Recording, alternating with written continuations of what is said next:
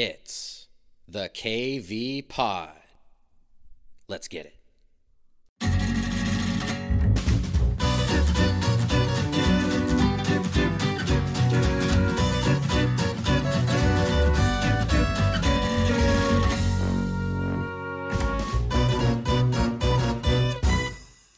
Okay, so Hanshiro is his first name. Yes. Just so you know, these are written in Japanese. Order of last name, first name. Right. Yes. The surname comes first, right? Yeah. Yeah. I can't remember when I think I learned that like in college. Yeah. That was because we had a Vietnamese friend. Mm-hmm. And it was backwards. And then I had this revelation of oh, that's why in FIFA, or the video game we grew up playing, it never said last name, it said surname. Yeah. And I'm like, why don't they just call it a last name? Because anytime I asked someone what does surname mean, I was told, well, it's your last name. And I'm like, why last name? Why don't they just call it that? But if you know a lot of Asian cultures, it's oh, the family name goes first. So yes, it makes sense to call it a surname because then your surname could be first or last, depending on the culture. So that was oh my gosh, it all makes sense. Mm-hmm. So that was kind of funny. Yeah. But anyway, welcome, Jared, to the show. Hello. You've technically already been on the show. We had a Minecrafting episode, is the previous episode on the podcast, but now you're an official guest, and we're talking to you because we want your perspective on a really interesting movie. Mm-hmm. And I don't know, technically it might be two movies because there's a remake that came 50 years after the original. Which is the one I watched first when I first found this movie and then suggested it to you. And I think I showed it to you, and you have definitely since watched it on your own and watched the original on your own. You, I think, have taken a lot more from that than I have. Definitely got a lot from the most recent, I think it's 2016 or 2020. I have 2011 in my notes. 2011, yeah. From that rendition, and I haven't watched the original with the same intent that I've watched the newer one with. I want to go back and read from it, so I'll also be interested to hear your perspective on the original work. Yeah, so the movie we're talking about is called Hara-kiri, which is the Midwestern American way of pronouncing it. Yes. I don't know if you... Hara-kiri. If you know the better way of saying it. But before we get into this movie that I think is amazing, and I think everyone should watch it, I feel like being interested in movies is kind of a recent development for you, mm-hmm. As an individual. Not that you didn't like movies prior, because we've been a very movie family forever. But I feel like you've taken on a more philosophical and thoughtful approach to movies in the last 5-ish years. Yeah. That can, a lot of that can be attributed to Noah Jensen, my friendship with him. Oh, okay. And taking movies as art over entertainment. And so there are lots of very bad movies, legitimately bad movies. There's one movie fair enough called Exhibit A that I watched, and it's terrible. It's so bad it's believable.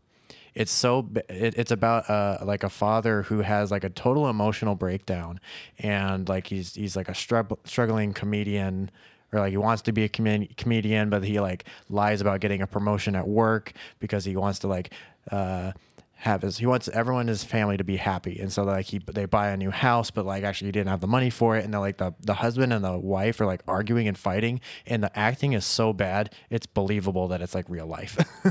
And so interesting. And so just in certain things with watching movies that would technically have even very low ratings, I've been able to appreciate and see, what was the director going for and totally miss, or what did they go for and actually achieve, and what stories go unheard or untold because they are wrapped in a very sometimes legitimately bad presentation.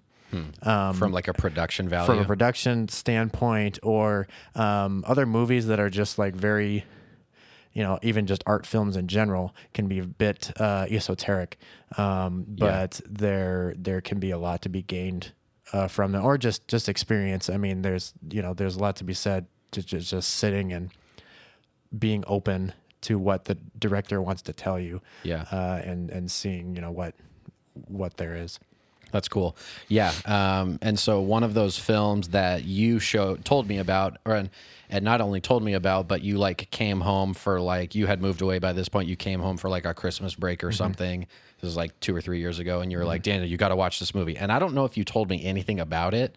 I think I intentionally didn't tell you anything about it. Right. And you probably mentioned that like there's a very, very, very violent scene. Yes. It's hard to watch intentionally. Yes, and that's part of the plot. Yes, and it's and that is like a big spike in gruesome violence, but the whole movie is not about violence per se. Yeah, it leads off with the violence, right, and then tells you the backstory, and then there's even like, oh dang moments in it being that backstory as you watch the movie, because it's recent events that the main character has a connection to. Yeah.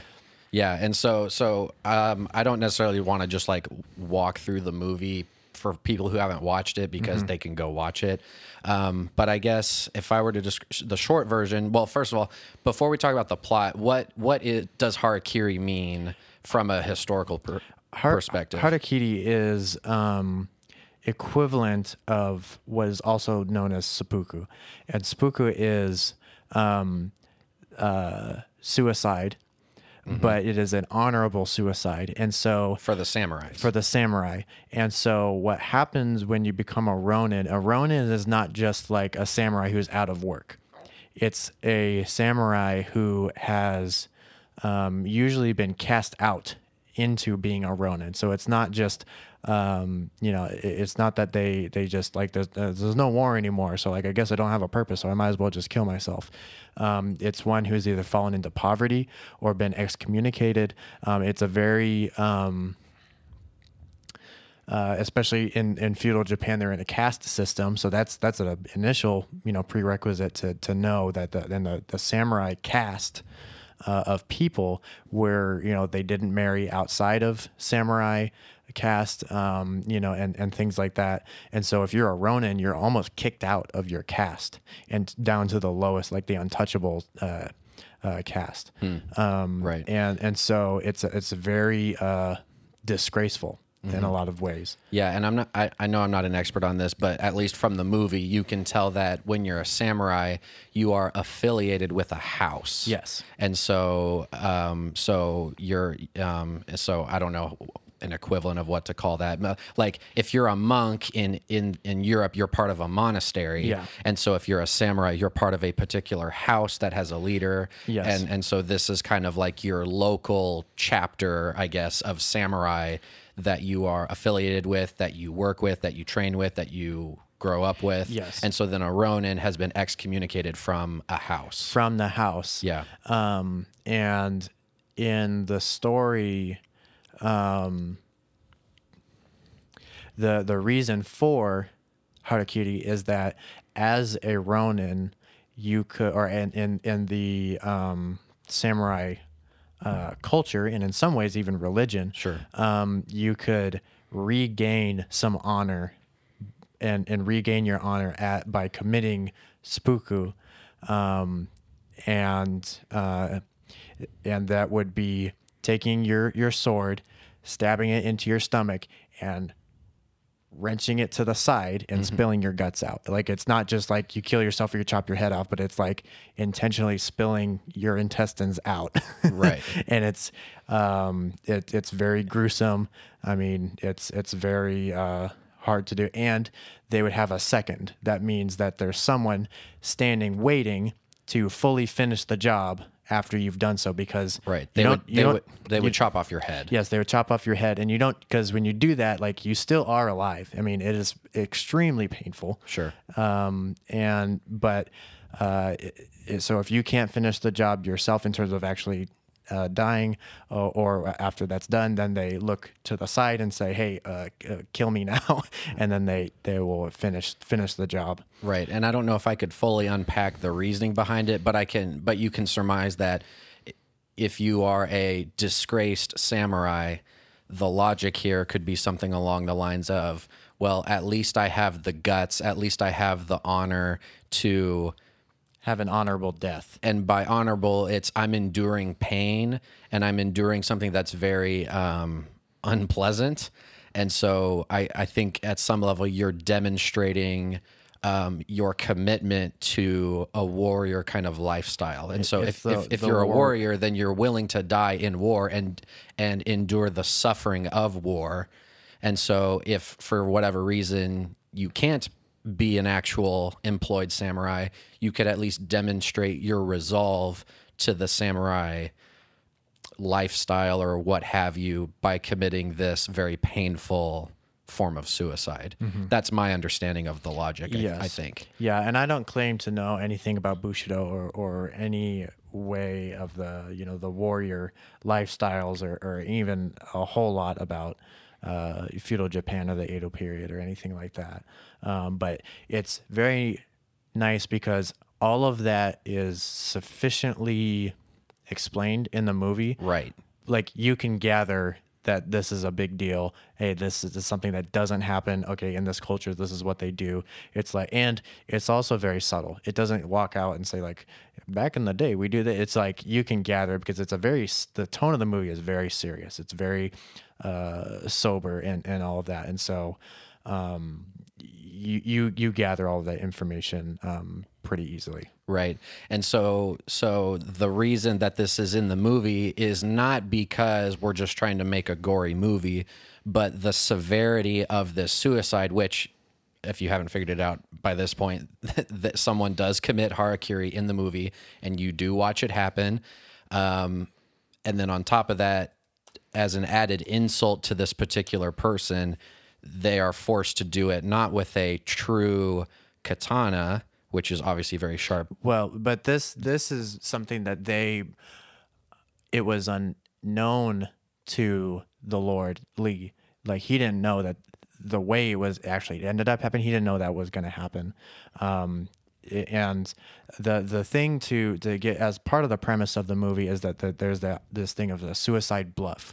So there was right. So we'll get to that, but I was just going to say the Hara-kiri you watch in the movie is with a bamboo sword. Yes, which is even more disgraceful because it's like, where is your sword? If you are a samurai, even if you are a ronin, where is your sword? You should have your sword. That's disgrace on top of disgrace. Right, because there's even a line in the movie that your sword is your soul. Yeah. And your sword is a symbol of your samurai status. And so to neglect your sword, to forget your sword, to sell your sword, which becomes important in the movie, is to disregard your samurai status and your samurai lifestyle. It's probably something that came from your great grandfather, that they got from their great grandfather.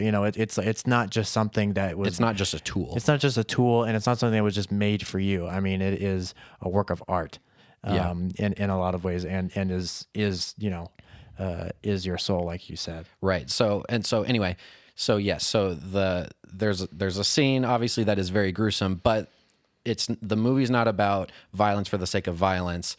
It's communicating that the severity of this violence has something to do with honor and has something to do with hypocrisy. And so you were going to talk about bluffing. And I think that kind of sets off the premise for the movie. So I was going to read the blurb or whatever from the for the movie. Says revenge, honor, and disgrace collide when a samurai's request to commit ritual suicide leads to a tense showdown with his feudal lord. Okay, this is not the one I was looking for. But at the beginning of the movie, it opens up with a man who has become a ronin requesting to commit Hara-kiri, use the House of Lee's courtyard to commit ritual suicide. Right. You don't do the suicide anywhere. You do it in a courtyard. in a Yes. house. And so you have to ask permission to even Yes. be able to do it. Yes. And so this is a thing that no one is happy to facilitate. It's gruesome. It's Sure. terrible. And so the Lord was trying to convince him, is like, hey, maybe you could not do this. And so he tells him a story. And the story he tells him is of another samurai who had come asking to do the same thing. And the story, what had been happening recently was that samurai would come to the different houses and ask to commit suicide because they were unemployed, they didn't have money, but the Lord would have would send them away with some money and try and convince them, like, hey, like, it's okay, like, just go and have some money, and don't be so upset. So there's depression, there's it's disgraceful, and so even just asking for help, even asking for money is disgraceful. Right. And the idea was that these samurai were coming. They're saying, like, I'm so impoverished and I'm suffering so much in this life that I'd rather just commit Hara-kiri and end my life. Yes. And so then the lords would have sympathy and be like, oh, no, don't do this gruesome thing. Just take some money and accept our charity and move on. Yes. And this turned into this scam, Right. that was sort of a normal thing, but the House of Lee said, okay, we're not going to buy into this because this is disgraceful. And by scam, we mean word of the generosity of the lords had spread, and so now all these samurai were like, oh, I want to commit Hara-kiri, but really they just want some money. Yeah. And so now there's this layer of disgracing the sanctity of Hara-kiri. Yeah. That is kind of the backdrop of the movie. So the story that the Lord tells, the first Ronin, is of someone that asked to commit Hara-kiri, that they then forced to go through with it, whether they really wanted to or not. And they were saying, we will not let our house be disgraced in this way. We will not, I forget what the line that he says, but it's like, we will not tolerate suicide bluffs. Right. Yeah. And so he tells them this story, and I don't know how deeply you want to go into it. Yeah, but I don't necessarily want to retell the whole plot, but Yeah. You definitely, as he's telling it, it turns out that the samurai has a bamboo sword. And so even as he's telling him stories, like, he's even more impoverished than you would even think, because he had sold his swords. Yes, and this is one thing I want to get into of how the movie is presented and scripted. Is it's backwards. Yes. It starts with the end almost, and then flashes back, and then you flash back, and then catches up to present, and then continues on. Right. And so what's important? So the opening Ronin is Hanshiro. Yeah. And he's an older Ronin, and the Lord is like, okay, let me tell you a story of another Ronin who did this, I don't know, a year ago or something, whose name was Motome. And so what I'm bringing up here is that Motome is the one who commits Hara-kiri with the bamboo sword. Yes. And the way he's presented and the way that the house and the Lord perceive him at first is he's completely pathetic. Yeah. And selfish and cowardly. And he, even outside of that, like, the movie presents him as such. Right. He's this like young kid. He's never seen war. His father was a part of a group that was in charge of building the wall or maintaining a wall that the shogun was instructing them to build. And then so he had never seen war. His father is just a construction guy. Yeah, it's just like a construction guy. And then, like, there was the thing of, like, do we keep building this thing? But the shogun didn't specifically say. And, like, his father, like, has a stroke and dies. And so then Motome, so he's a kid when this happens. And so he's samurai caste, and so then he's just sent to a close friend to be taken care of. And so like he doesn't know anything about war. Right. You know, the most recent war was the one that his father was a part of that Decades it was before. decades before, and his father died of a stroke, was being so stressed out from because word got to the shogun that they had disobeyed what he said or didn't do what he said. Just so there's a lot of subtext around just the government and the control and what it meant to be honored and dishonorable, and so much so that, you know, his father dies of stress basically. Sure. And so then Motome is just he knows nothing of war. He's a teacher in the movie. Right. One of, it's like, so there's nothing even remotely even masculine about him in a lot of ways. Right. Yeah, and so when we meet Motome, he seems like he's bluffing. He's this pathetic kid. He's technically a samurai by birth, but he's never seen war. He shows up with these bamboo swords, which seems like he doesn't even take his samurai status seriously because he either forgot his swords or sold them and is carrying around these fake swords. Mm-hmm. And so this kid has the gall and the audacity to show up to a samurai house and ask like he's going to do this honorable suicide. But it seems very clear that he's bluffing because he just wants to take some money and run.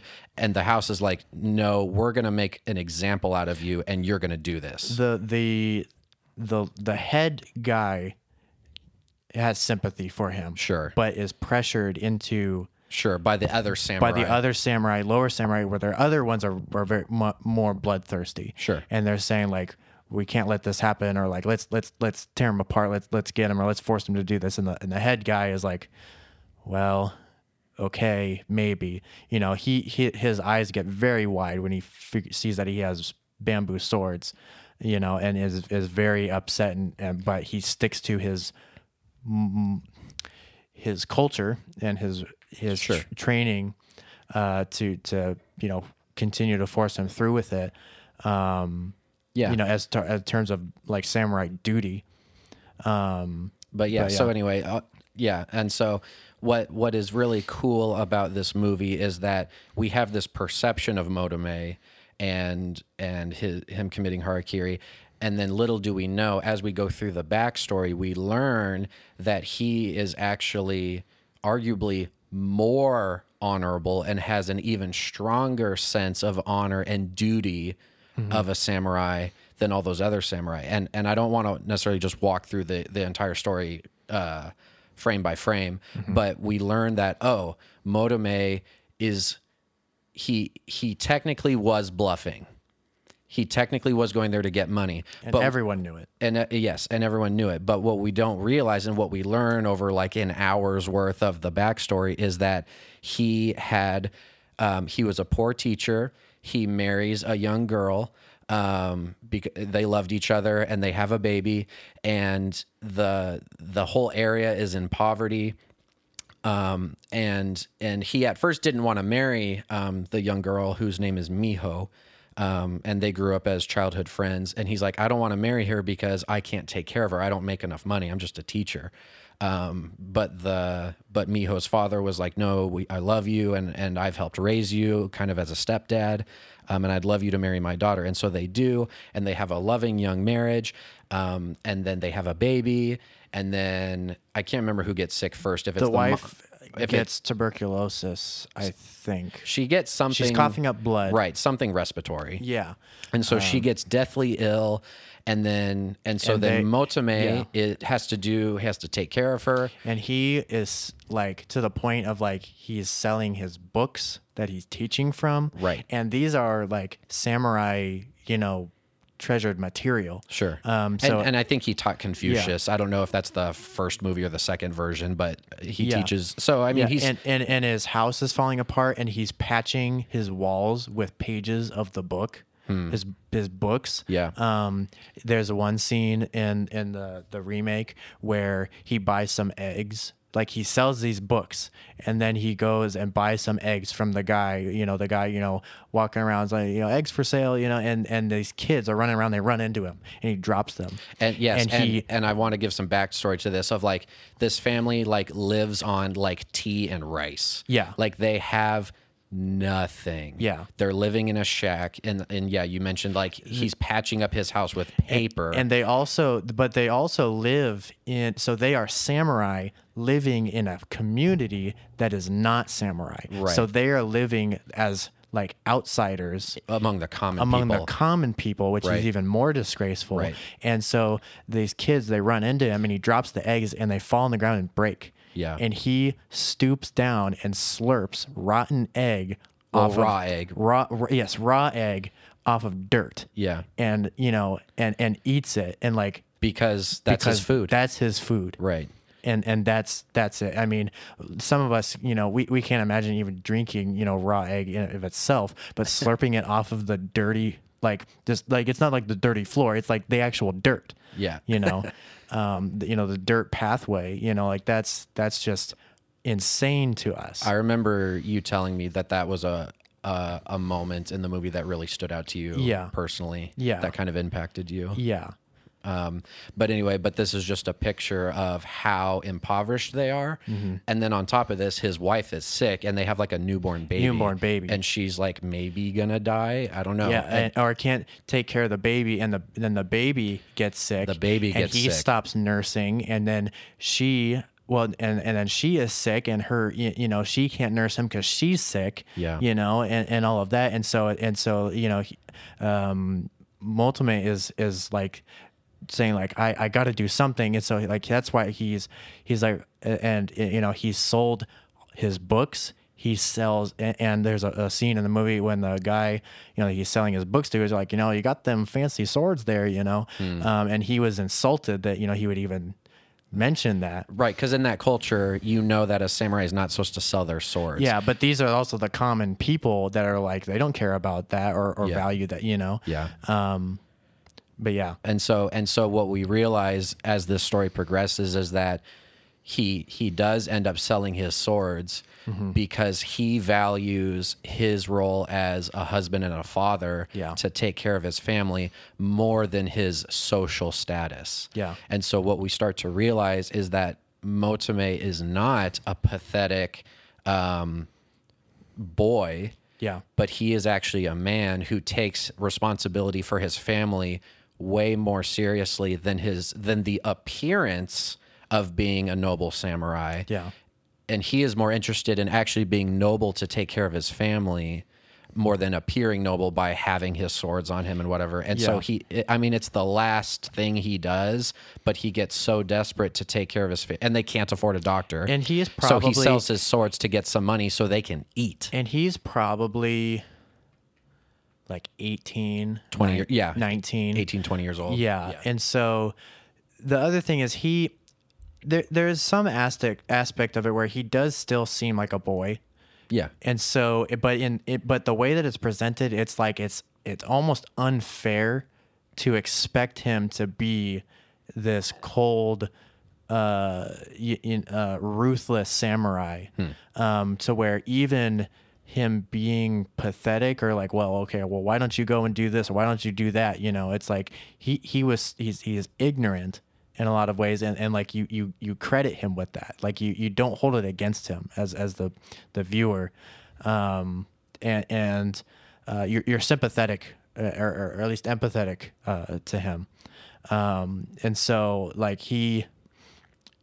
They're scrambling. Like, what do we do? I talked to the doctor, and he has to get three reel, which I think I'm trying to look it up here, but I think it's like the equivalent of like $300 or something. Oh, yeah. Something, or it was either something so small that they couldn't pay for, or the doctor was asking way too much that it was just an insane an unfair amount because they're samurai, so they should be able to handle it or whatever like that. Okay. And so they're trying to figure out, and he says, I have an idea, and then he disappears, and then when they're telling the backstory, he says, I have an idea, and then he leaves, and then it doesn't come back. But you've already watched the seppuku happen as the viewer of the movie, and when you're seeing it from the other The other side. the other side, they're like, where is he? Where did he go?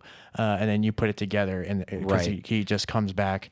But the other thing to know is like, no one is happy. The people that carried him back to his family, they weren't happy. They were crying. They were so upset. Like, everyone is so upset about this tragedy of tragedies that has happened. Right. And so he reduced himself to like, I'm going to actually try to do a Hara-kiri bluff. Yeah.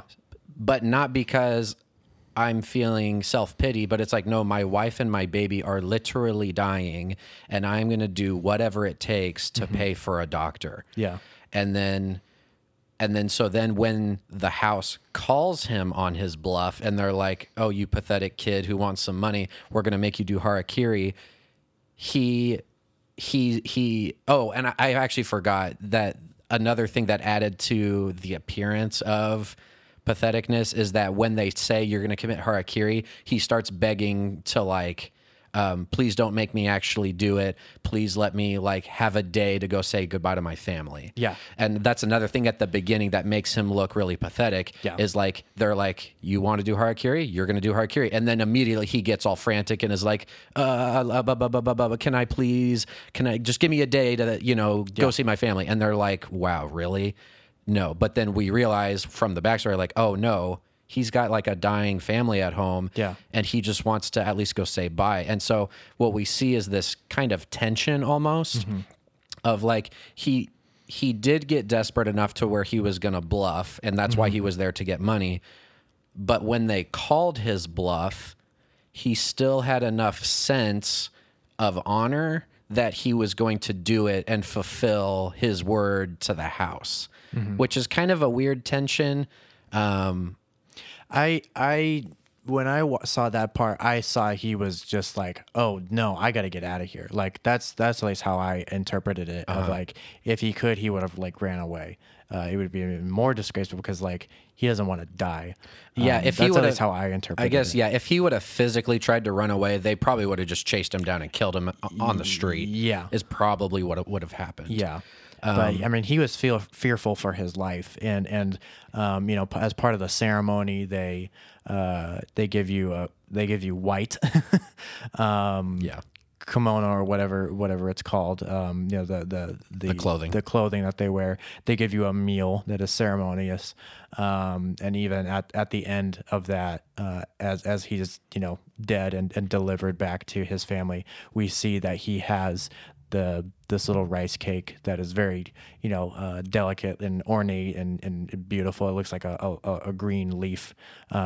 We see that he has wrapped it up and has kept it in his jacket. Yeah. And his wife opens it up, and like, it's covered in blood, because he's covered Right. in So blood. he commits Hara-kiri, and then the attendants of the house just like carry his dead body Yeah. back to his house, and they're like, "Here's your husband." And they did send him the money though. They did give him 3 real, and gave that to. Right. They like drop off his dead body. Here's the money that he asked for. Bye. And it's like, holy crap. It's like this wife is dying and her kid's dying, and she didn't know where. And she sits there and opens up and is eating it. It's covered in her husband's blood. But The like, rice cake. The rice cake. Yeah. But like, he saved that for her because his family is dying. Yeah. You see how desperate Yeah. they are and how much he loved his family. Yeah. In that, which is just insane. Yeah. But then to make matters worse, we now then get another perspective or a deeper view into the samurai of the house that made him commit Hara-kiri. So now we flash back up to present time, and Hanshiro, who is the original Ronin at the beginning of the movie, who said, I want to commit Hara-kiri, the Lord is telling Hanshiro this story of like, hey, this is what happened to Motome, and then we get the backstory of Motome, and we realize that, Motome is actually a very honorable samurai. Mm-hmm. And then we learn that Hanshiro then reveals he's in the courtyard, and he's like going to commit Hara-kiri supposedly, and he goes, actually, Motome is my son-in-law. Yeah. And the dying daughter is his daughter. Right. And he's like, actually, I know this story, and that's kind of why I'm here. Yeah. And then our mind is like, holy crap. And like, then in the remake, I think it immediately flashes back to when Multime and Miho are children. Yeah. And when Hanshiro and the who's the other Chijiwa guy? I can't remember his name. Multime's father and Hanshiro are war buddies from before, and so when it flashes back to the situation where they're building the wall and all of that, and he's taking care of him, and they're talking about war stories, and and it's this, you can tell it's this very deep relationship that they have, and then Multime's father has a stroke and dies, and he says promise to take care of Multime for me, and he marries he allows him to marry his daughter, and you also learn how they were struggling, and Hanshiro saying it's like, hey, it's okay, just ask me if you need anything, I'll it's okay, and Hanshiro, you can tell that he has a bit more progressive views of it's like you're in poverty, it's okay to ask for help, it's not disgraceful. Progressive for 1630 for 1630, yeah, or 1619 or whatever, in this very strict caste system. He's saying, telling his son-in-law, it's more than okay to ask for help, just ask me, just let me know. And I think Multime, he doesn't, because he doesn't want to disgrace his and he's trying to be self-reliant. He's trying to be self-reliant and all of that. these things. Yeah. But yeah, so you learn that Hanshiro was there when Multime says, I have an idea, I'll be right back. Right. And so, Miho and Hanshiro are trying to take care of the baby, because the baby is coughing and having a fit of its sickness and stuff, and so they're saying where is he, where has he been, and then and so you see that he actually knows the whole story, and I think Hanshiro had his bamboo swords. Yes, because they brought his bamboo swords back with his body. Yes, yes. But when Hanshiro went to the house to request Hara-kiri, he brought those swords. Oh, to prove it, yeah. Yeah. But anyway, yeah, and the other thing I was going to lead to is, okay, so mind-blowing moment, Hanshiro is Motome's father-in-law. Holy cow, he actually knows the whole backstory. But then on top of that, Hanshiro reveals that he found the three samurai that wanted to make an example of Motome. Yeah. The three samurai that were like, no, Motome is this pathetic kid who's bluffing Hara-kiri.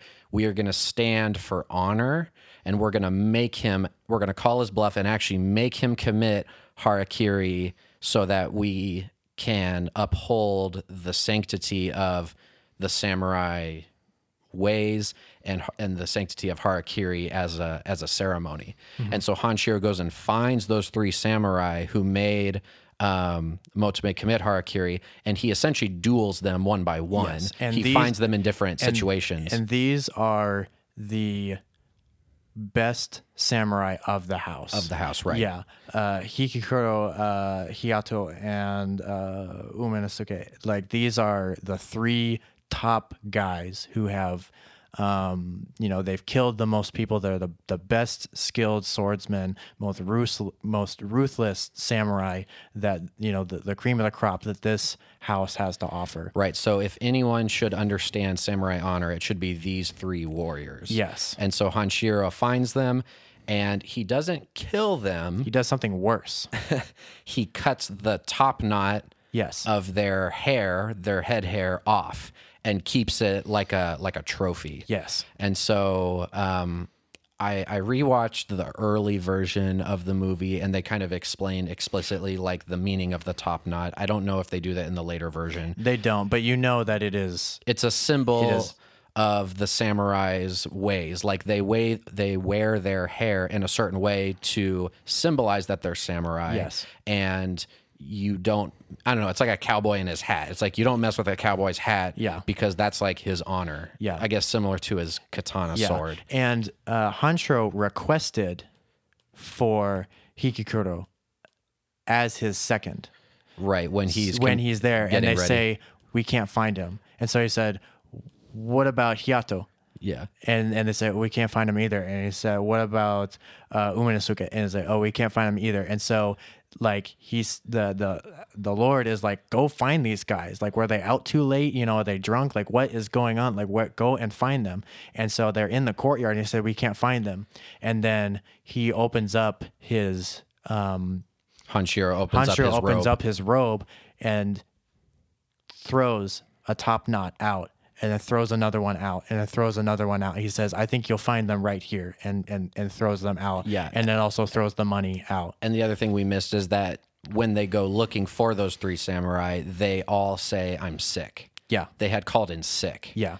And so, but then Hanshiro is like, actually, they're not sick. They're at home hiding because their top knots got cut off, and they don't want to show up in public and be humiliated by the fact that they were overcome in a duel, right? They lost in a battle, and now they would be embarrassed to look this way. The other thing is that as far as I remember, none of these three men saw war either. Right. And Hanshiro, earlier you were saying they were the best warriors. I think that's not actually true. I think they were the best warriors between just the houses, is what they can do for dueling and sparring. I recently watched it. They said that these are the best swordsmen. So these three samurai are not ones that have seen war. They're students. They're just the best students in the house because there is no war at this time. It's a time of peace. And Hanshiro easily bested them. Sure. Because he is a great swordsman, and all of those he things. actually was in war, and just totally demolishes these guys. Yeah.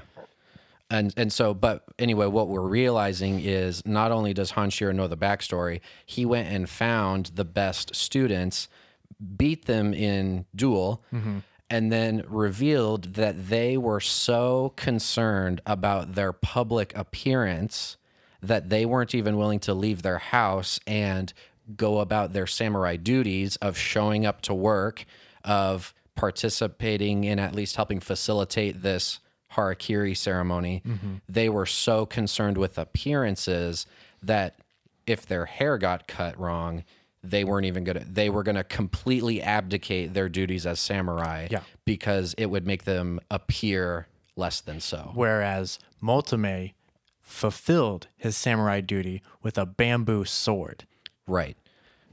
And did so and didn't need to explain why he's such a great samurai, or he didn't flaunt anything. He fulfilled it in such a way as to do it without needing the public recognition. Whereas those other three the other three samurai only cared about public recognition. Yeah. They were happy to make Motome commit Hara-kiri so that the house would seem like an upstanding house that believes in Hara-kiri and believes in samurai values. But then when they had a moment where their top knot was cut off, they completely abandoned all of that because it would make them appear not very samurai-like. Yeah. And so this whole story and these like all of these kind of subplots all kind of climax at the end where Hanshiro goes, "No, I actually know all of this. I know the backstory, and I am demonstrating the hypocrisy of this house, and I'm here to basically tell you guys how hypocritical you are, and I don't know, to gain revenge for what you've done." And he's bringing it to the Lord and saying, like, do you have no sense of humanity? And he responds to him and is like humanity, like what childish notions, or what, it's like we are beyond that. There is duty, and like duty only. The beginning of the movie and the end of the movie start off by viewing this armor that is samurai armor that is I don't know if it's worn in battle, but it looks it's very ornate. It's very ornate. Yeah, colorful. It looks like in the new one, it's this red demon armor, that has the big sharp horns, the angry Oni face. Yeah. It's very menacing, but it's very beautiful and how ornate it is. Right. But it symbolizes their culture. It's like the mascot of the house. Yeah. Kind of. Yeah, and it's their most treasured, Possession, I guess. possession, relic, or just it's a very I forget. I don't know if it's from a specific period or it could be even from the war, that they had all fought in previously, but. Keeping, it's like your boss's sports car or something, it's like you keep this polished and perfect, and it's a symbol of everything else that should be going on in the house. It's a monument. Yeah. And so anyway, the movie ends where Hanshiro is like, and you guys are all hypocrites. And then the Lord is like, okay, I don't like what you're saying. And he tells all the samurai in the room to just kill him. And it basically just ends with a big battle scene of Hanshiro fighting a whole... with the bamboo swords. Well, yeah. And winning. Right. He kills a few samurai, but they eventually kill him. Yeah. But in the course of that battle, he knocks over the armor because the battle is just like going throughout the house and he's running around and they're chasing him. But I don't know if this happens in the new movie, but in the old movie, the samurai don't actually kill him with their swords.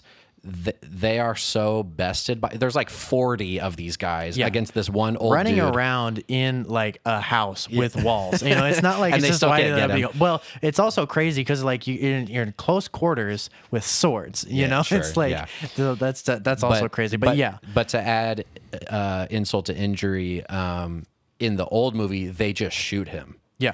They just pull out muskets and shoot him from across the room because they can't kill him as samurais. Yeah, and the new one, he basically just lets it happen after a while. I mean, he gives a long monologue and everything as talking at them, but eventually he just ends up letting it happen. Yeah, and then in the old one, they immediately go to like, okay, Lord, they go to the Lord because he had ran away, and they're reporting to him, and they're like, okay, we killed him. Like, what do we do? And he's like, okay, take this down for the record. They're like, all of the samurai that died today died from illness. Hanshiro died from Hara-kiri. Like, they immediately start rewriting the history books to lie about what happened to preserve their honor. Mm-hmm. And so you just get this sickening feeling of like, wow, like this house has committed this terrible atrocity, and they've heard the whole story of their hypocrisy, and then they kill him and just cover it up. But the other side of it is that it's not menacing. It's not like, oh, it's so evil. Oh, we got to. It's like everyone is in disbelief. And you can tell that the Lord is saying it out of fear. Yeah, he's scared. He's scared. Right. So. And so you feel empathy for everybody, even the bad guys, of just like this culture, this system, or, this governmental, way of life is so not just toxic in an emotional sense, but just like people are dying and we're rewriting history because that's so disgraceful of just what has happened. Like, yeah, they don't want to own up to what they've done. Yeah. Which, I don't know. I don't think the movie is trying to garner empathy for the authoritarian lords and stuff. Maybe you came away with that? To me, it's unavoidable. Okay. Like you can't but so you feel for them in that regard. So because there's tension between the person who's writing the stuff down and the other guy. They're going back and forth of like, how can you say this, or how can we, or they're just in disbelief. They may not dare respond back to him, but you can see on their face that they're appalled. Interesting. So you're seeing them as also victims of the feudal system or the samurai religion, or maybe both, I guess. Interesting. Yeah. I don't know if you could argue, if I could make a maybe strong less case. so in the old one, but it definitely I think in that one scene in the old one, they were appalled. I do agree with you that they were acting out of fear. Yes. But I think it's the wrong kind of fear because they're scared of their public appearance. And so... because they have the shogun to report to. Right. And they make that more explicit in the new movie because they actually have a scene where like the shogun shows even higher up. And everything, like after it just cuts, after he dies, it cuts to the armor is clean as if nothing has happened. Right. They put it back up. And then the shogun comes in, or maybe not even the shogun himself, but a representative of the shogun. Yeah. I think it was the shogun. Comes in, and they're all, organized, and everything's clean and everything. And he's like, and he's praising them. He's praising them, saying that like, you've done a fine job of in this hard time, keeping, the armor is clean. The armor is clean. You and guys are a perfect example of what it means to be samurai. Right. And then the movie just ends. Yeah. So and then we, especially I guess in the new one with the thing with the building the wall, I think it was that they didn't have specific instruction to build the wall, but if they didn't build the wall, like the city would like fall apart or like be invaded or something like that. So they were building it anyway. But then the shogun didn't say to do that. So then it was a disgrace. And so there's more connection there in terms of how you do not disrespect or go against the shogun in any way, especially just with, Motome's father dying of stress. Yeah, interesting. So you're viewing the villain as not necessarily the samurai and the lord of the house. Yeah, but I think they're victims also. You're viewing the villains as the bureaucrats above them, who are dictating down to them to uphold superficial things. The way of life in of itself, to me, it's not a people. It's the way of life. Okay. And they're a victim to the way of life, because for me, I feel a lot of it is lost in lack of communication and missing information of like this person said to do, and when you have such separation and such fear and control like that, you can live in that type of dictatorship and enjoy it, because like when you have that level of control, you can be such a tyrant as a leader, which I would believe is pretty despicable. But just inherently, I would say no. I'm not against the bureaucracy, but as a people themselves. But just like in terms of the system, it's showing. I believe that it's showing how the system is so broken and so inhuman and in so many ways. Yeah. I don't know. I think that's just interesting, because I think it's easy to point to a nebulous system or the nebulous culture and be like, that's the problem. But I don't know. On the other hand, like, these are supposed to be warriors. Yes. And they're supposed to be living a lifestyle that is not based in fear. Mm-hmm. And where they have the courage to stand up against opposition, they have courage to do what's right in the face of evil. Mm-hmm. And so, I don't know, I have way less sympathy or empathy for the house, because they're supposed to be warriors who can stand up for what's right. And even if that means they have to stand up against their own authorities, because there is a lot of autonomy. Because you were saying earlier, like, there's very disconnected communication. And they're physically separated. Right. Like, they have to send a guy on a horse to go and deliver a message, and then he has to come back. Exactly. Right. So it's the early 1600s. So there's autonomy, because like, you just physically cannot check in with people because you're across, a long distance. But I don't know. I guess I just have less sympathy, because they're supposed to be courageous warriors who stand up for what's right and live by principle, not live by bureaucratic dictates. Well, and I think those principles are easy to enforce when you are a cold, tyrannical superior. And so it's easy to point the finger at, like, the higher up is the bad guy. They just don't understand, and but you zoom in on that and you find another person who has the same feeling.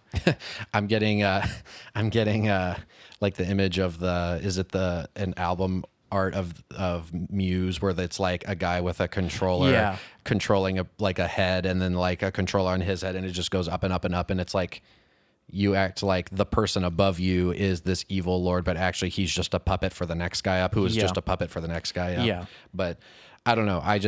I feel like it's got to end somewhere. Yeah. And I feel like regardless, It usually ends with the guy who lives in luxury and just moves things around with his whims. sure, the guy you in know? the ivory tower. Yeah, the ivory tower. Yeah, but I don't know. I still feel at the same time, there has to be a sense of personal responsibility. Yeah. Despite someone above you who maybe wants to control you or whatever. Which Hanshiro embodies Sure. very directly. Right. Because he's willing to go to the house and act like he wants to commit Hara-kiri, and probably was going to do it if they made him do it. But like I think he would have killed everybody else first. Well, maybe so. But he had the guts to walk in there and tell the house what's what, which is what he did. And so, so he does embody that. But the point of him doing that is to say that they should have been the same type of noble warriors. Yeah. And so I don't know. I feel like the narrative of the movie is telling the audience that the house should have been that type of warrior, and they wouldn't, and they had the ability to do it. Well, and I think, and it's not that they shouldn't have been afraid of public perception. It's that they should have had the courage to do the right thing despite the fear of public perception. And there's a different angle, but there's neither of them took was how Hanshiro has seen war, and the Lord has also probably seen war. Right, because he's an old guy. None of these other kids have seen war. Sure. And so they're like training them in this almost simulation, and there's so much disgraces and all these things that are happening in the simulation that is practice that isn't even real life. It isn't even real war in terms of the samurai way. Sure. And so it even cannibalizes itself. And so they didn't really go too deep into that. I can't remember any parts specifically, but like that's an additional part where there's even places where Hanshiro and the Lord could have connected and say like, is this really what it means to be a samurai? And they still even couldn't see eye to eye on the little bit that they did, dialogue on that. Yeah, it's interesting. It's just, and I like how the movie presents a tension between principles that you say you never want to, principles that you say you want to live by, and I'm never going to compromise my principles. But then what happens when it actually comes down to that? When we present a situation where it's like, if you stand by your quote unquote principles, you are the bad guy, and probably invalidating all of your other principles. Right. So when do two noble principles come into conflict? Yeah. Of like, I need to take care of my family, but I also need to uphold the sanctity of the samurai ways. Yeah. So what happens when those two things come into conflict? Yeah. And you can't just act like that's an easy problem to solve. Yeah. I mean, even, like when the politicians need healthcare, like even in those situations, and admitting poverty as someone who's supposed to be an aristocrat in a lot of ways, and it's not, because the other thing is like they weren't excommunicated. That's not the reason why he was a Ronin, and I don't know how much he even was a Ronin. He was, he was just poor. He was just in poverty. And so it was just a tragedy of tragedies. And there is something to be said for being made an example and allowing things to, being, we even see that in the Bible of, biblical punishment of using people as an example. And so that in of itself is, I don't believe is inherently wrong. Sure. There is a function for that. Yeah. But usually the thing is that if you're going to make an example out of someone, you should be operating by the principles that you are subjecting someone else to. And so, Jesus teaches that judge lest ye be judged. And so that a lot of people say, like, the Bible says don't judge. It's like, it doesn't say that. It says judge, but know that you are going to be judged by the same standard by which you judge. And also, probably no one should judge, because we all have fallen and we are all deserving of the same judgment. That's kind of so it's not to disarm you, because there is something to be said against that, because you don't want to say like, well, I can't judge because I did this wrong. It's like, well, no, There's still a standard of there's morality. still a standard of morality, and you can be in authority and under authority, and simultaneously, and we all don't just all devolve into the pit of nothingness or a pit of apathy. There is more to be given, but that also comes with God given authority, not man given authority, in terms of him being able to orchestrate that. Yeah, I'm also just like the samurai of the house in the movie just remind me of Pharisees. Yeah, and that exactly. and it's kind of the Japanese version of that, of like the Pharisees in the Gospels of the Bible are these people that only care about public appearance, and Jesus gets onto them repeatedly and is aggressively speaks against them about how hypocritical they are, about how pathetic they are, because they care so much about appearing righteous, but actually care nothing about living up to it on a personal level. I believe that they do believe in the law. Sure. They don't solely believe in using the law to take advantage of people. But I would say that along with if you only have the law, you are missing out on just the life that Christ desired for us to live. And so it's very easy to devolve into legalism and humanism in a lot of ways. Right. Well, what happens though is that you equate righteousness with checking the boxes. Yeah. And that's the whole premise of the Pharisaical lifestyle. And if the better you check the boxes, the better person you are. And the better you look like you check the boxes, the less you probably even have to do that, because you just have to give an image. Right, exactly. And the phrase, one of the phrases that Jesus uses is that you strain out a gnat, but you swallow a camel. And so like you get all wound up about like, okay, I got to like make sure that my prayer tassels look right, and I got to make sure that, I follow this rule and da da da. Meanwhile, there's this gaping thing that you're overlooking in terms of just basic having mercy on someone, or basic kindness. And it doesn't have to be based out of hubris or just out of like, oh wow, you're so arrogant that like you care so much, like you're so OCD about your stupid little tassel. It's like you are so fundamentally missing the point. Right. It's like, yeah, the tassels are a thing, but like keep it straight, like look the way you're supposed to look, be put together.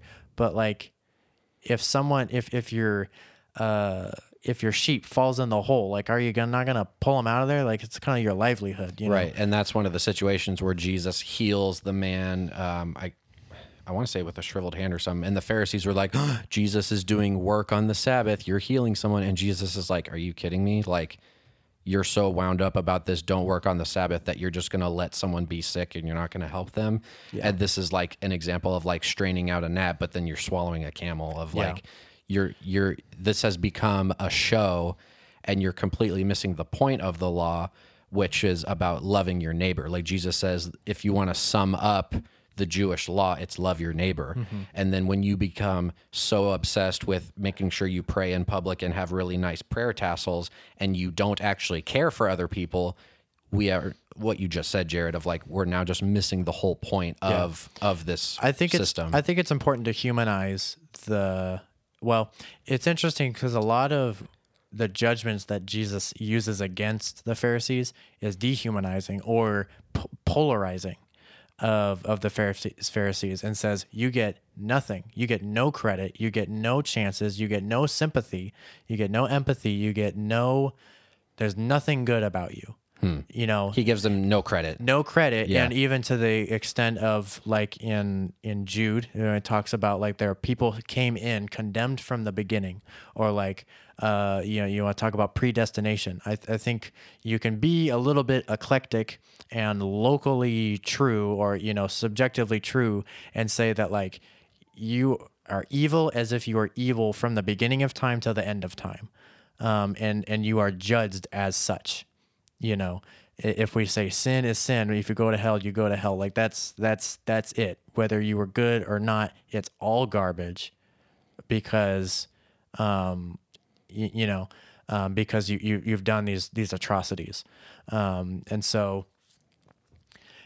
And I'm not following your point. What are you saying about that? I'm saying that there's the one side where I think it's important to humanize the Pharisees or the bad guy, and say that like there is some legitimate misunderstanding here. So they are innocently ignorant because maybe they were raised up in a system that missed the point. Yes. And so they cannot be personally responsible for missing the point. Well, they do that, and yet they are still personally responsible for it.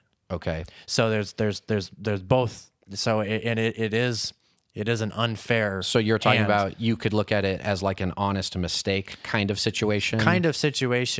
But in that honest mistake, you always have a decision. Every single time you honestly make a mistake, you always have the decision. You could be blindly making it, which kind of makes it even more unfair. But as far as what I see in Scripture, in some places, it even says like, well, too bad.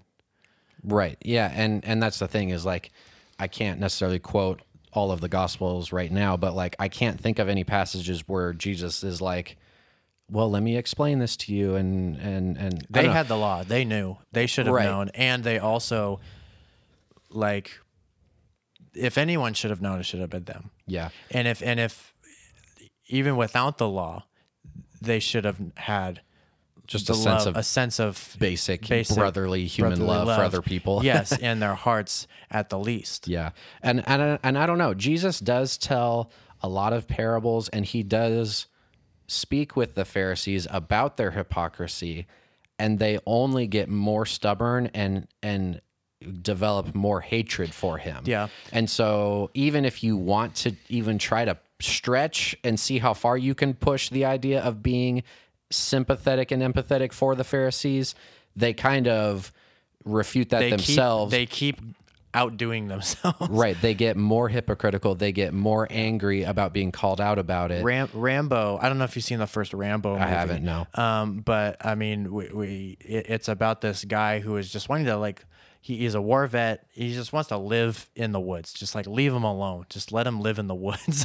Okay. But there's these guys who are like, I think they're like park rangers, and they're like, no, we got to get this guy. Like he can't do that. You know, he's living on our land. Oh, okay. You know, a national park or something like that. And they go out and like he was like it's Rambo, and he is like fighting back, just trying to like, he just wants to be by himself. And but he was in like the Vietnam War, and he makes like, he like sharpens sticks as like a spike trap, and like it's this whole elaborate primitive, you know, thing, you know, you know, but you see this, the bad guy there is very polarized to just like, no, we're going to get him and we're going to destroy him and we're going to, you know, it's very, so by polarized, you mean it's just like he's very one-sided. He's one-sided, evil. Yeah. I'm gonna get him. Yeah. And we can't. It's zero tolerance. And that is for the very purpose of control.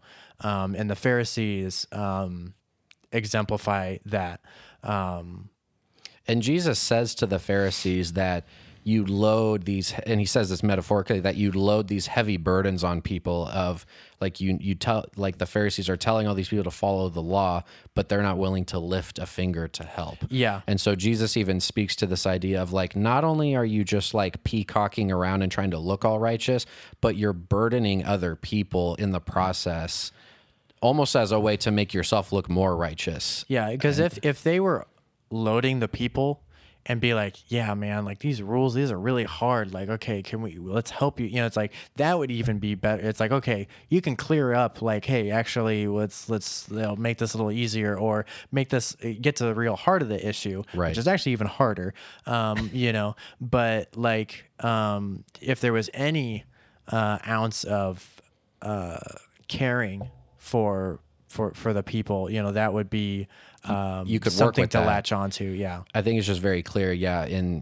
When you read through the Gospels, that the Pharisees were more or less far gone. Like they were not going to, they were as if they were reasonable. Condemned from the beginning. Yes. Yeah. They were acting. Yeah. Like they were, gosh, I almost want to say irredeemable, but they conducted themselves as such. And so it's hard to see it any other way. Yeah. Because they literally then were like, we're gonna And the crucify him. And the Romans didn't even care. It was like, who's this guy? You know? Right. Yeah. The Romans don't care. Yeah. And Pilate, and that was clear when Pilate, Yeah. he's like, I wash my hands of this guy. Like, I don't care about this guy, but you Pharisees seem really uptight about this. So Yeah. whatever. Yeah. Do what we gotta do. But yeah, it's really the Pharisees who crucified Jesus, Yeah. and just the Romans just happened to be the grunts who did the physical thing. Yeah. But it's just, and I think that's part of the power of Hara-kiri is that it's displaying ideas and things that are of biblical proportion. Yeah. Which I think is why the movie hits so hard.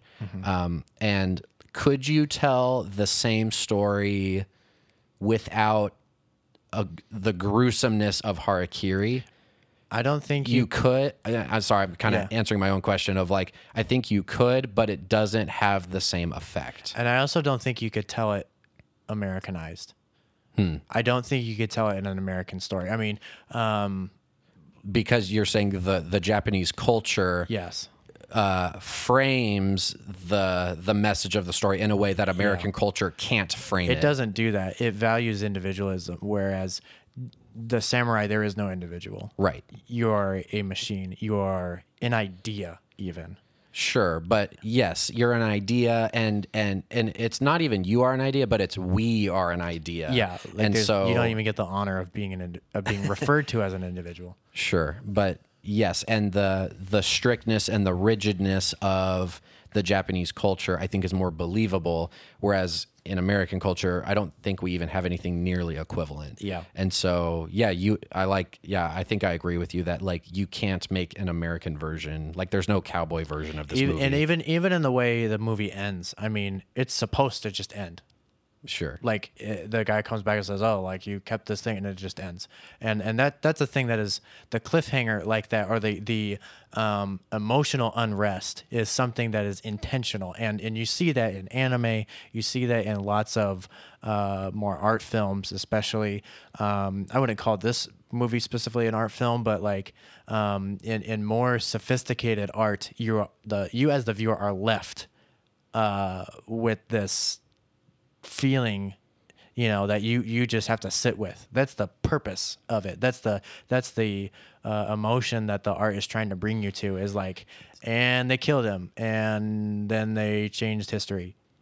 Yeah. See ya. And you process that. And yeah, there's no resolution to the dilemma. Yeah. Of like, we have hypocritical, authoritarian, pharisaical people, groups, systems, what have you. And that's life. And that's, and it's like, crap. Like, now what do we do with that? And so and I think that also is why the movie hits as hard as it does, is because it doesn't resolve the problem for you.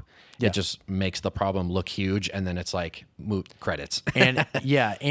Or it's like it's dwarfed by all the other problems that are just like it. Yeah. But that just have another good face in front of it. Yeah. I'll just, I'm going to throw out another idea. So one thing, I think there's a lot of biblical parallels to this story. I think it's possible that there's one part of the movie that is unbiblical. And I want to bring this up because I've been listening to other podcasts of a Christian author talking about other movies and talking about this idea that whether or not the oppressed or the victims have the right to get revenge for their oppression. And the podcast I was listening to, they were talking about like the French Revolution and Les Miserables, where it's like you have all these people that are miserable and they rise up and they're like, we are victims and we are going to chop off the heads of the oppressors. We're going to chop off the heads of the aristocrats, and we are going to bring freedom and liberty to this oppressed nation. And in the podcast I've been listening to, the author is saying like, that is not a Christian idea. Yes. And he's saying that he was talking about how like our Western culture is like in love with the drug that is revenge and vengeance. He calls it the holiness of victimhood. Like if Yeah. you are oppressed or if you are a victim in any way, you are automatically on a higher moral standing. Yeah. and you have the right to do whatever it takes to level the playing field. Yeah. And how that is not a Christian idea whatsoever. The Bible says that vengeance is the Lord's alone. Right. And so and we don't want to say that like whatever comes your way, it's just your cross to bear. That's a wrong view. Sure. It is not true. There are yeah. there are actual tragedies that should not be, but we're not foregoing justice. Yeah, we're not foregoing justice, and we're not saying that like, okay, justice exists, but you're not allowed to make it happen, Right. Because that's just disarming. And so, but there is something. Yeah, I don't have notes on it or an idea or an example to articulate the idea, but the Bible does say that vengeance is the Lord's alone. Yeah, and this is something that I'm still trying to personally wrap my mind around, and Because what happens in the meantime? exactly. And so like so in Hara-kiri, Hanshiro gets some level of revenge because he goes back to the house, he tricks them into thinking that he doesn't know anything, but then actually he knows the whole story and he's here to get some revenge. He kills some of them, and He kills them self-defense though, so he is attacked. Sure, but the audience is still Rooting for him, and right, saying is that rooting he is for him. justified. And it's like he has, like, if he killed everyone in this house and the Lord and walked out of there victorious and didn't die, the narrative is setting it up so like he would be completely justified. Well, I would even had that happened, me as the viewer, I would have not been happy because then he is just the same. Well, right, But that maybe that's me understanding and maybe agreeing with more Eastern. I have less Western, values in that sense of like, oh, the good guy wins, and it's like no, sometimes the bad guy wins, and that's a more believable story or compelling story because it's more realistic. Well, sure, and it's realistic, but you're supposed to walk away from Hara-kiri feeling tragic and feeling angry at what has happened. Yeah. So if it's resolved, then it just undermines that. it does undermine it, but the point is that you're supposed to have a sense of justice and then be sad and angry that justice wasn't delivered. And so Scripture is very clear that there is justice and God is the judge and he is just in his dealings, and vengeance is the Lord's. But then what you said earlier is like, well, what does that mean for the victim and the oppressed in the meantime? Because if we don't see justice on earth or see justice in our situation, somehow God is still just, even when I feel like I have been legitimately wronged and I don't see any resolution or justice to my situation. And if we look at what Jesus said, if someone strikes you, turn your other cheek. If they ask for this, give them two. Right. And then on top of that, we also see everything that happened, in the Psalms, all of David's pleadings with the Lord. And so I don't think that Jesus hates justice, obviously. Right. But I think what he wants more is for us to go to him. And so, yes, justice is very important. Oppression is very bad. But what he desires from us is in the injustice, we don't resort to revenge and vengeance and justifying ourselves, but we bring ourselves even further lower before him, humbly, at saying, Lord, vindicate me, or Lord, help me, like, destroy my enemies, have them fall on their faces, all of the things that it says in Psalms. Right. It's funny, actually. I've been working on memorizing Psalm 3, and I'm not all the way, it's only like 8 verses, but like the first half of it is like, Lord, how many are my foes? How many rise up against me? They say, Lord, there are so many saying of me, like, God will not deliver him. And then the next verse is like, but you, God, I'm supposed to have this memorized, but I don't. But it's like, you are my strength. And it's like, I call out to the Lord. No, it's like, you are my shield, my glory. I call out to the Lord and he hears me and he answers me. Yeah. And so like, there is a scriptural precedent for like, God hears our cries. Like Scripture teaches that. And Scripture does teach that God will bring justice to the oppressed, and he will judge the oppressors. And we can be the agent of that, but not out of our own response. We don't anoint ourselves. We don't anoint ourselves. We don't knight ourselves to be the deliverers of justice. There are some things we do have the authority to tend what we have been given. Sure. To steward what we've been given, to make decisions, to do all of those things. Yeah. But then there are other situations where, well, even in that, we have to be very careful about how much we rely on our own understanding. It's good to have your own understanding. It's good to steward your understanding and to be able to keep track of and tend to more things. Right. You know, that is a good thing. We see that in the parable of the talents. So who has been given much, more will be added. That's a good thing. Yeah. But on top, in the midst of all of that, or in spite of all of that, the Lord desires to have a relationship with us. Regardless, you know, there's no situation where it's like I'm doing pretty good and I'm learning more and I'm ranking up here and I'm good. You know, it's like you know, God is good and God has been blessing me with more and more and more. And you could legitimately be doing a good job, but and you can't say that like, oh well, they're gonna slip up somewhere. It's like they might not. They might be doing good, just good, but they still missed it entirely because the Lord desires relationship. And then the Lord uses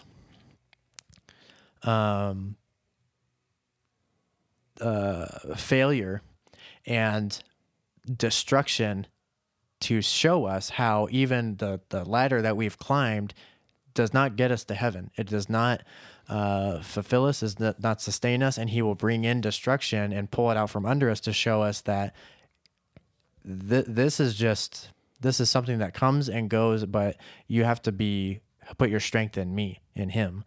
Right. Yeah. And so anyway, I just think that's a whole topic that I think Hara-kiri brings up.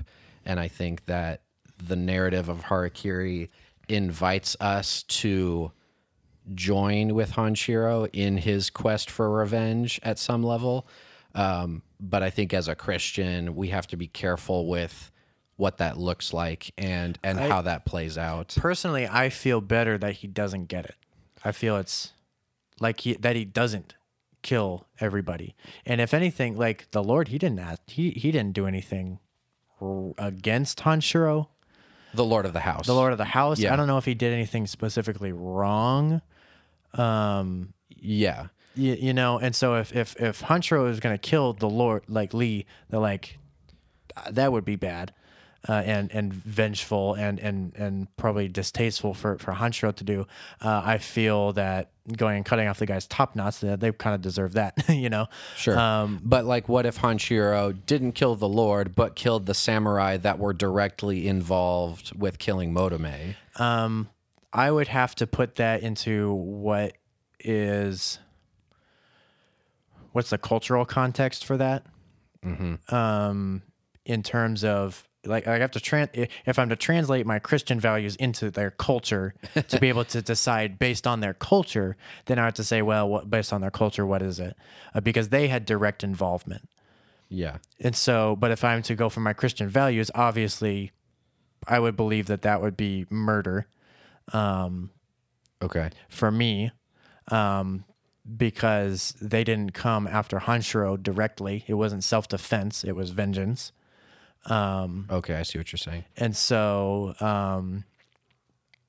yeah, I would say that. But in terms of him going out after them and disgracing them, I believe that would be more along the lines of making deals using unclean mammon, of like taking something that is technically wrong. And I don't know. I don't want to give ideas of using strange fire, but he took something that was culturally significant and brought it to them and saying that, like, this should show you that this is an atrocity.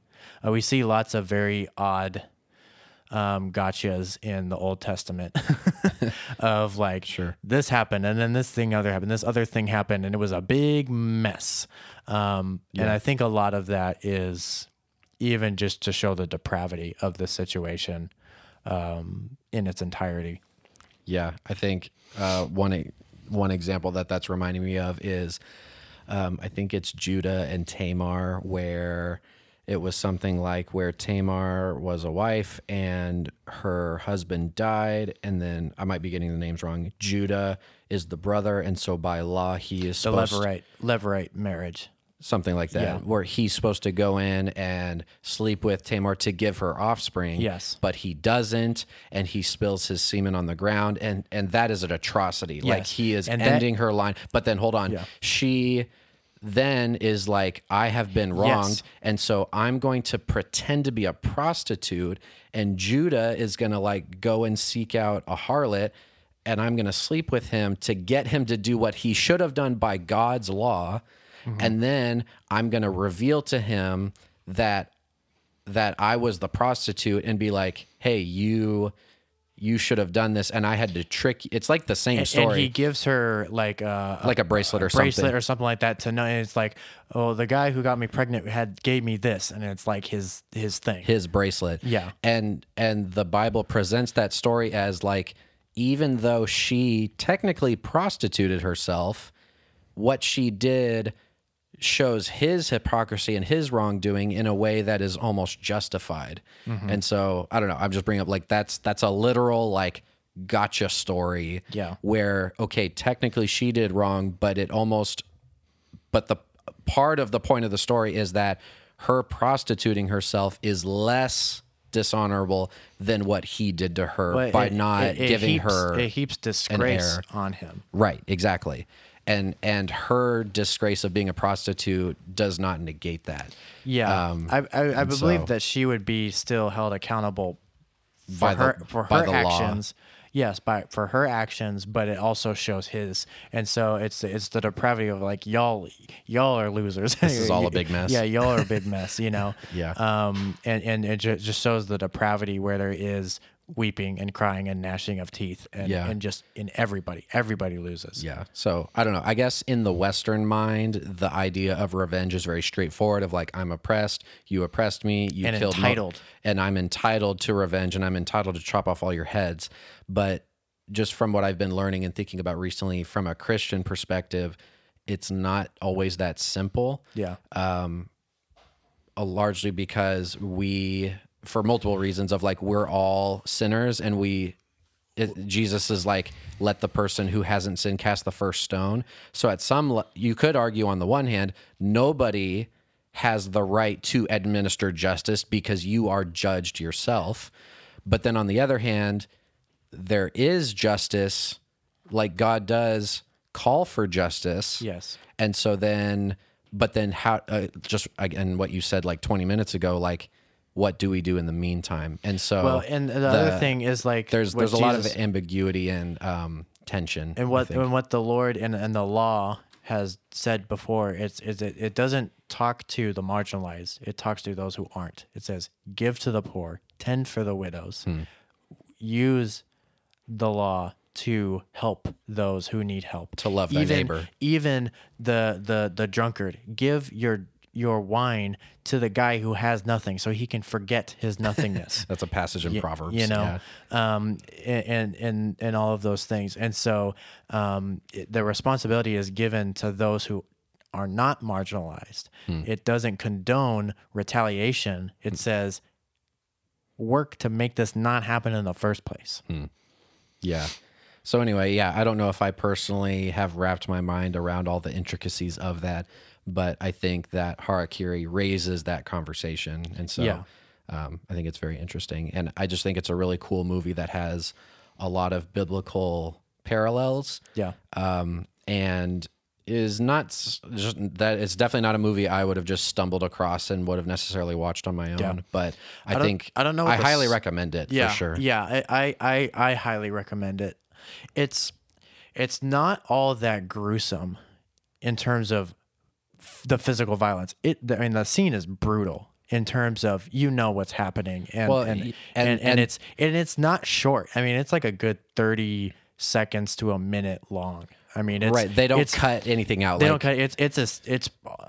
It's almost a single shot. I mean, but it's brutal in just what's happening. Sure. But it's not there's not blood and guts in a gory sense. Yeah. I don't know. We're kind of splitting hairs, but like, yeah, you're saying like there's not. I'm saying it's not about carnage. Yeah. That's what I'm saying. The movie, the violence in the movie is just the subject matter. Right. And I think that also, yes. And so I think, yes. And that's also something I like to say about the movie is that given how horrendous Hara-kiri is, especially with a bamboo sword that's not sharp, it deals with that subject matter as tastefully as possible. And very expertly. Yes. I think expertly is a good way of saying it. And it does it in such a way where the focal point of the movie is not this gruesome. You're not supposed to like it, and you don't. Right. You hate that it's that way. It's not like we're reveling in carnage. Yes, Yeah. and there are other works that delve into that idea in other ways that flirt with evil. You could say. I mean, I think for me, physical violence is less.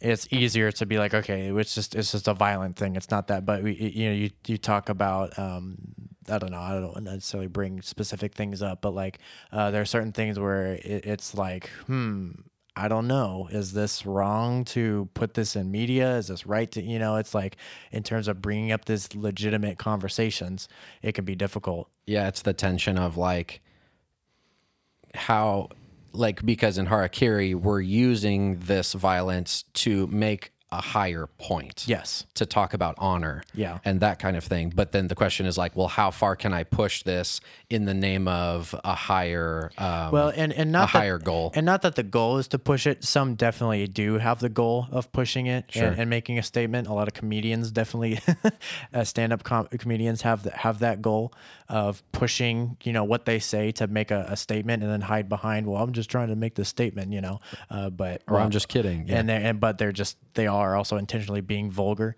Whereas this movie is so opposite of that. It's taking this cultural phenomenon and very expertly making such a higher point about it. Yeah, higher commentary that transcends even Japanese culture. Yeah. Which is cool. And if you don't get Japanese culture or have something, it's like you can very easily fill it in from just what goes on. Right. You don't need to like go read a textbook on Japanese history to understand the movie. Yeah. And the movie is also in Japanese. A lot of subtitles. Yes, subtitles, which is how you watch movies, even if they are in English or in your native language. Fair enough. Yeah. And so the original movie also, and the aesthetic, I mean, it's black and white, and the music is like spooky. It's wild. You're talking about the 1962 version. 1962 one. It's pretty. It's definitely a vibe. But the remake. Yeah, I would definitely I highly recommend the movie. I mean, it's not for children, but it is a very serious and heart-wrenching, and it's a narrative worth contemplating. Yes. Like you should watch it and then go think about it. And it's not, it should be very easy to extrapolate it to other things.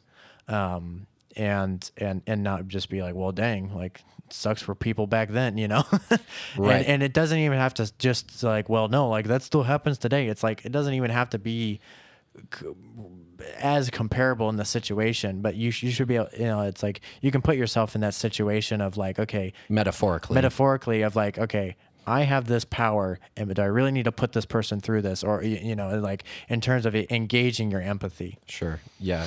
It's a 2-hour parable. Yeah. That is worth considering. But anyway, it's super cool, and I'm really happy you recommended it. forced a lot of, speaking of people forcing people to do things, Yeah. I've forced a lot of people to watch it because I think it's a movie worth watching. So if you're listening to this, go watch it. I think it's on Amazon. Yeah. I don't know. The newer one is easier to watch from a production value. Yes, because I would recommend watching the remake. It's very, very good. And if you so desire, watch the first one and be even more disgusted. Well, if you're only interested in narrative and the message, then the original one is better.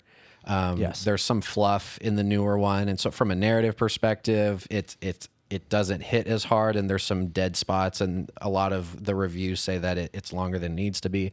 But from a production value of it's in color, it's got way more engaging music and whatever. The newer one is easier to connect with. It's much more emotional, I feel. Yes. But if you're a purist and it's like, I want the original story and I want the original narrative, the narrative as its own thing in a vacuum is much more compelling in the old one. So I don't know, pick which one. But, the remake is such a good remake. And it's also, this is just the other note, the cast is incredible. How everyone, it's like they put everyone in carbonite and froze them and then brought them to the future. and like, it's really funny. Like, they look identical. The actors in the 1962 versus 2011, like they all look the same. The exact same. It's really funny. And so maybe they just, it's pretty crazy. So anyway, but cool. It's a great movie. I wish you could go watch it. But thanks, Jared, for thanks for having me on. Yeah, thanks for discussing this. I look forward to discussing more movies with you. Yeah. Awesome. Thanks, everyone, for listening. We'll catch you on the next one. Bye.